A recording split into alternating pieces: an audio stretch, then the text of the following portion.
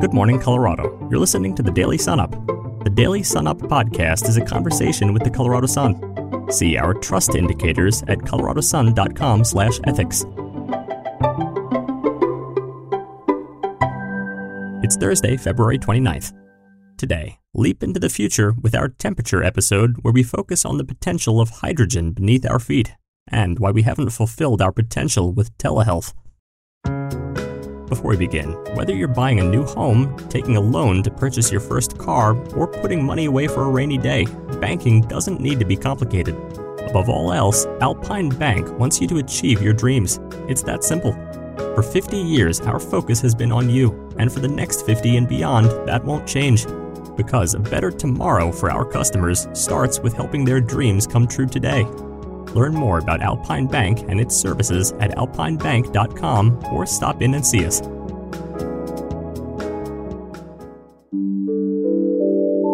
Now let's go back in time with some Colorado history. On Leap Day 1824, Antoine Robideau seized the opportunity to seek wealth in Mexico, leveraging the nascent Santa Fe Trail for economic ties between the United States and Mexico. He aimed to profit from the fur trade, eventually leading expeditions into present-day western Colorado, where he engaged in lucrative trade with the Utes. Robideau built a prominent trading empire, establishing Fort Uncompahgre and additional posts, thriving on the exchange of pelts for global goods. However, shifting fashions and territorial pressures led to the decline of his empire by the mid-1840s. After contributing to the U.S. conquest of New Mexico and California during the Mexican-American War, Robideau retired, leaving a legacy memorialized by Fort Uncompahgre's reconstruction in 1990. Before we continue, thanks for listening to the Daily Sun Up from the Colorado Sun. Please take a moment to rate and review us in your podcast player. Tell us what you think of the show, share your ideas, and help us reach new listeners. Thank you. Next, our feature story. Well, hi, everyone. Happy Thursday. Welcome to another edition of our Daily Sun Up Reporter Chats. I am John Ingold. I'm the healthcare reporter with the Colorado Sun. And joining me, as always, is my colleague, Michael Booth, who covers climate and environment. And Mike and I, jointly, we write a really great newsletter called The Temperature that comes out every week on Wednesdays. So if you're interested in receiving that, you can sign up to become a Premium Sun member, and you'll be able to get that, plus all our other really great premium newsletters. So, hey, Mike, how are you? Hey, John, it's Science Thursday, so we're ready. Yeah. So we'll kick things off here. I want to ask you about some sort of exciting news going on with the first element, hydrogen, and its potential for use to help fight climate change emissions. So why don't you talk about that? See, I thought I was supposed to be the expert. I couldn't even remember that hydrogen was the first element. So you scooped me on that one. That might be breaking news. But yes, there is some interesting stuff going on with hydrogen. There have been talking about hydrogen as an alternative clean fuel for some time. And we've written and talked about on the podcast some different ways you can do that. You can create hydrogen in some green ways, in some not so green ways, and that will be coming to tank and automobile tanks somewhere near you sometime in the next couple of years. They're actually building some hydrogen filling stations for cars that have been converted to that kind of hydrogen. But what this is talking about is a school of mines and a bunch of private companies with the help of the federal government under the U.S. Geological Survey getting together to say that there is an enormous supply of hydrogen that doesn't need to be created above ground. It's actually sitting underground in much the same way that pools of other carbon in the form of oil or natural gas have been sitting and have been exploited for decades now. And there is a way to tap into those underground formations of hydrogen, and that they believe that there are now new technologies that will help them find the best pockets that can be brought out of the ground at a cost-efficient price. And so the School of Mines is teaming up with these private companies and the Geological Survey, and they will be working on some joint ventures that involve the technology and the techniques in the hope of creating this sort of bank of knowledge that then they can exploit, and not just decades from now, but in the next couple of years. They do hope that there is technology available that will allow them to do this. They call it gold hydrogen because it's so it's in such enormous quantities compared to trying to make it from scratch above ground that it could really change the dynamic of renewable energy and of cleaner energy, because hydrogen, when it's burned properly, leaves no carbon residue that goes in the atmosphere. So some exciting developments in where this research could go, and the fact that the School of Mines, which is expert in so many things underground, would also be a leader in this field. Yeah, you mentioned gold hydrogen. One of the things I've been learning from your reporting is all the different color names that get assigned to hydrogen. Of course, hydrogen itself is colorless, so no color to the gas itself, but different colors that get assigned based on how it's produced. Right. So green hydrogen, to review a bit, is taking water, splitting it so that you end up with oxygen and hydrogen. And the way you split it in a clean way is to use renewable clean electricity to provide that power that provides the splitting. Then you take that hydrogen, you put it in a tank, for example, in a heavy vehicle or even in a passenger car, and it runs a fuel cell in that car that converts it back into electricity that runs an electrical engine. And so that's a green way to do it. Pretty complicated, but at least it results in nothing but water vapor coming out the tailpipe. Blue hydrogen and gray hydrogen are not quite so great, even though that's most of what's going on right now in the field. That's taking a chemical process using ammonia and other fuels, natural gas in particular, to create the hydrogen. And so you still are using methane and natural gas. It creates carbon emissions. And while it is somewhat more efficient than gasoline, it is not great for the climate overall. So that's given the blue and gray colors. Now, this gold color, a whole new category that we'll be talking about in the future. And let me ask you, when it comes for actually drilling for this gold hydrogen, there's already a sense of where there might be some of this underground, where might be good places to go drill for this. And it doesn't look like Colorado is actually high up on the list.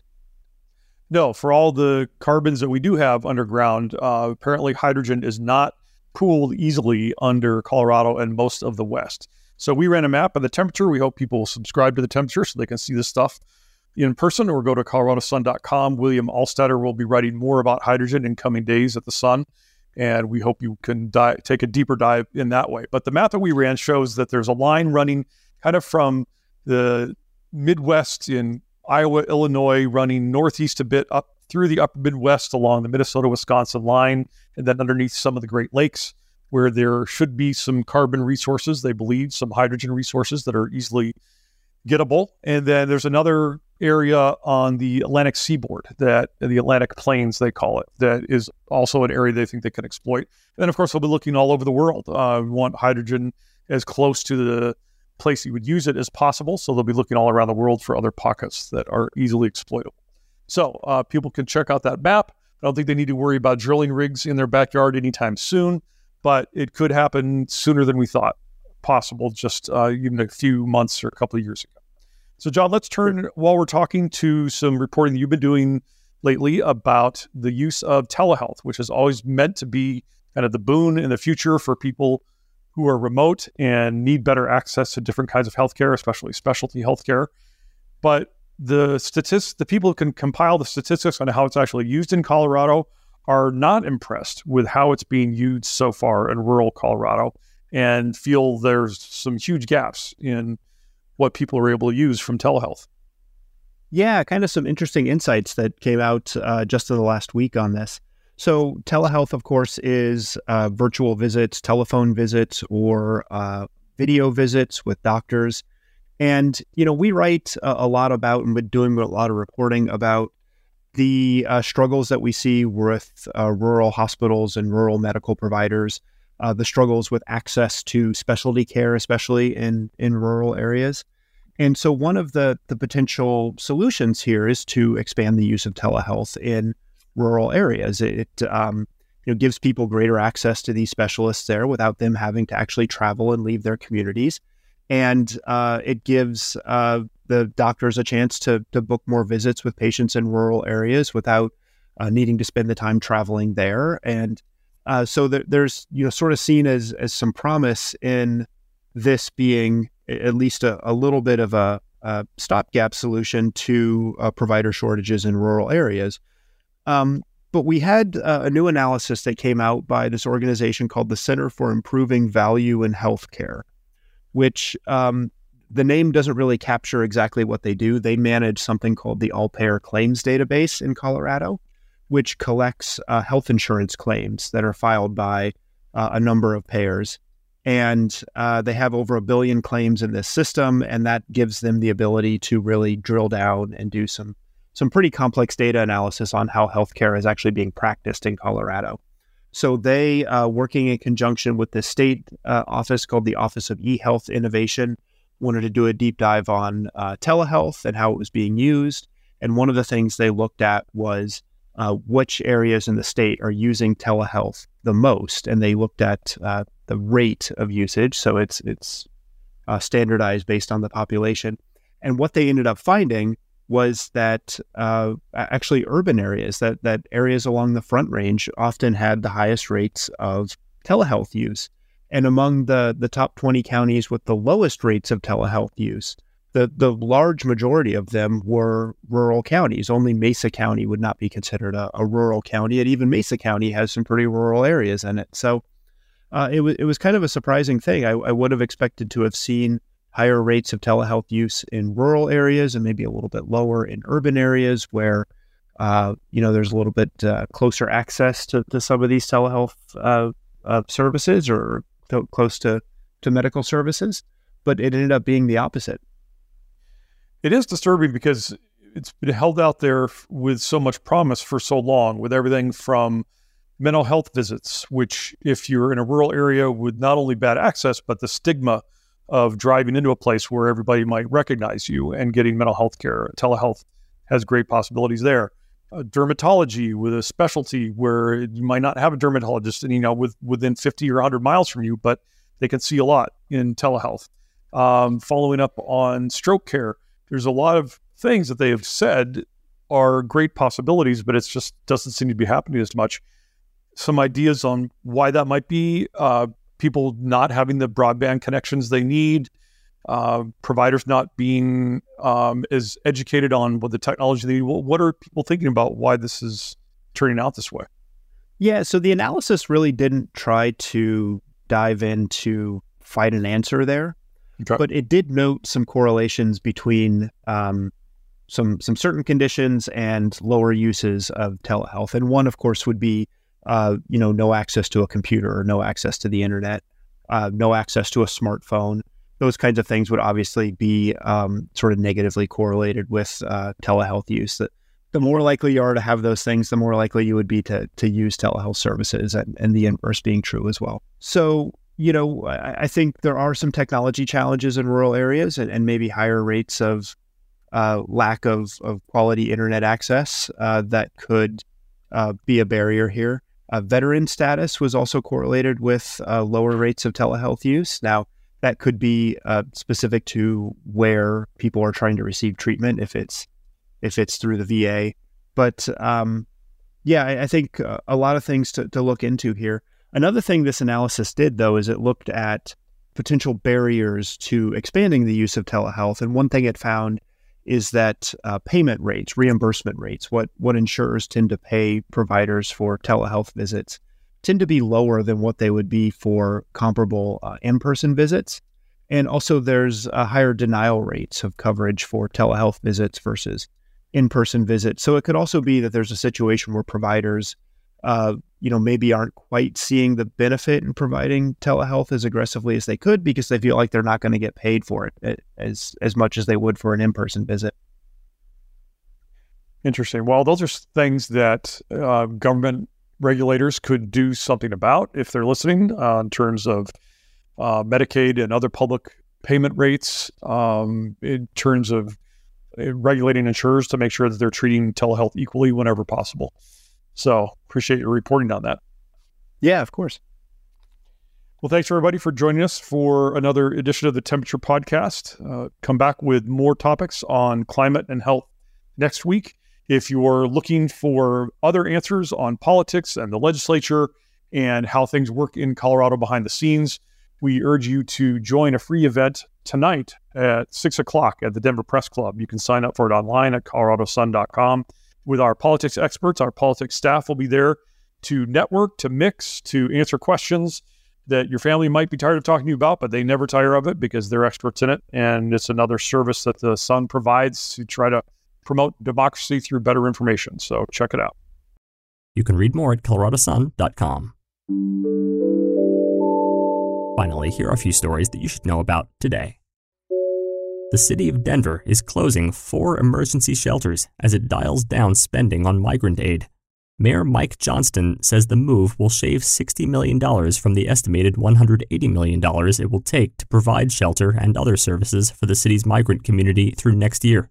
Nearly 40,000 migrants have arrived in Denver over the past 12 months, most from Venezuela. Nearly 2,400 are living on city-funded hotel rooms and other shelters. The mayor's announcement comes as the city faces scrutiny for cutting spending on parks and recreation and other city services to offset spending on migrants. Colorado legislators are seeking to close loopholes in a 2022 ban on forever chemicals in many consumer products, saying the cost to filter out PFAS is overwhelming water treatment agencies. Senate Bill 81 would broaden Colorado's ban starting January 1st to include everything from kitchen cookware to dental floss to tampons. It would also require labeling of rain gear made with PFAS. Gasoline distributors, refineries, and other chemical plants would also lose their exemption for using PFAS-laden firefighting foam starting next year. PFAS have been linked to a variety of health threats. Lawmakers say other states have moved faster to regulate the chemicals. An administrative law judge has found that Colorado's largest private sector union violated federal labor laws by refusing to bargain in good faith with its own union-represented workers. Officials with United Food and Commercial Workers Local 7 also invited workers to resign rather than complain about working conditions and tried to persuade employees to drop their association with their union, another violation of labor laws. The findings are roiling some in Colorado's union community who fear how the report may reflect on the broader labor movement. The union represents 23,000 people who work at grocery stores, meatpacking facilities, food processing plants, and other workplaces in Colorado and Wyoming. For more information on all of these stories, visit our website, coloradosun.com. And don't forget to tune in again next time. Now, a quick message from our team. Hey, everybody. Thanks for listening. My name is Jason Blevins. I'm the outdoors writer here at the Colorado Sun, co-founder of the Colorado Sun. I'm on the weekly podcast with David Krause every Monday. And I also write a weekly newsletter. Comes out every Thursday. It's called The Outsider. Take a look at each issue has sort of early glimpses of stories. I got stuff on housing, high country business, high country culture, public lands, public land managers, kind of just about anything kind of interesting and happening on the Western Slope. Try to get into it. Ski industry stuff. I invite you to come check it out. It's one of the many newsletters we have at the Colorado Sun. Head to coloradosun.com/join and become a member and support the Colorado Sun. Appreciate you guys listening. Thanks.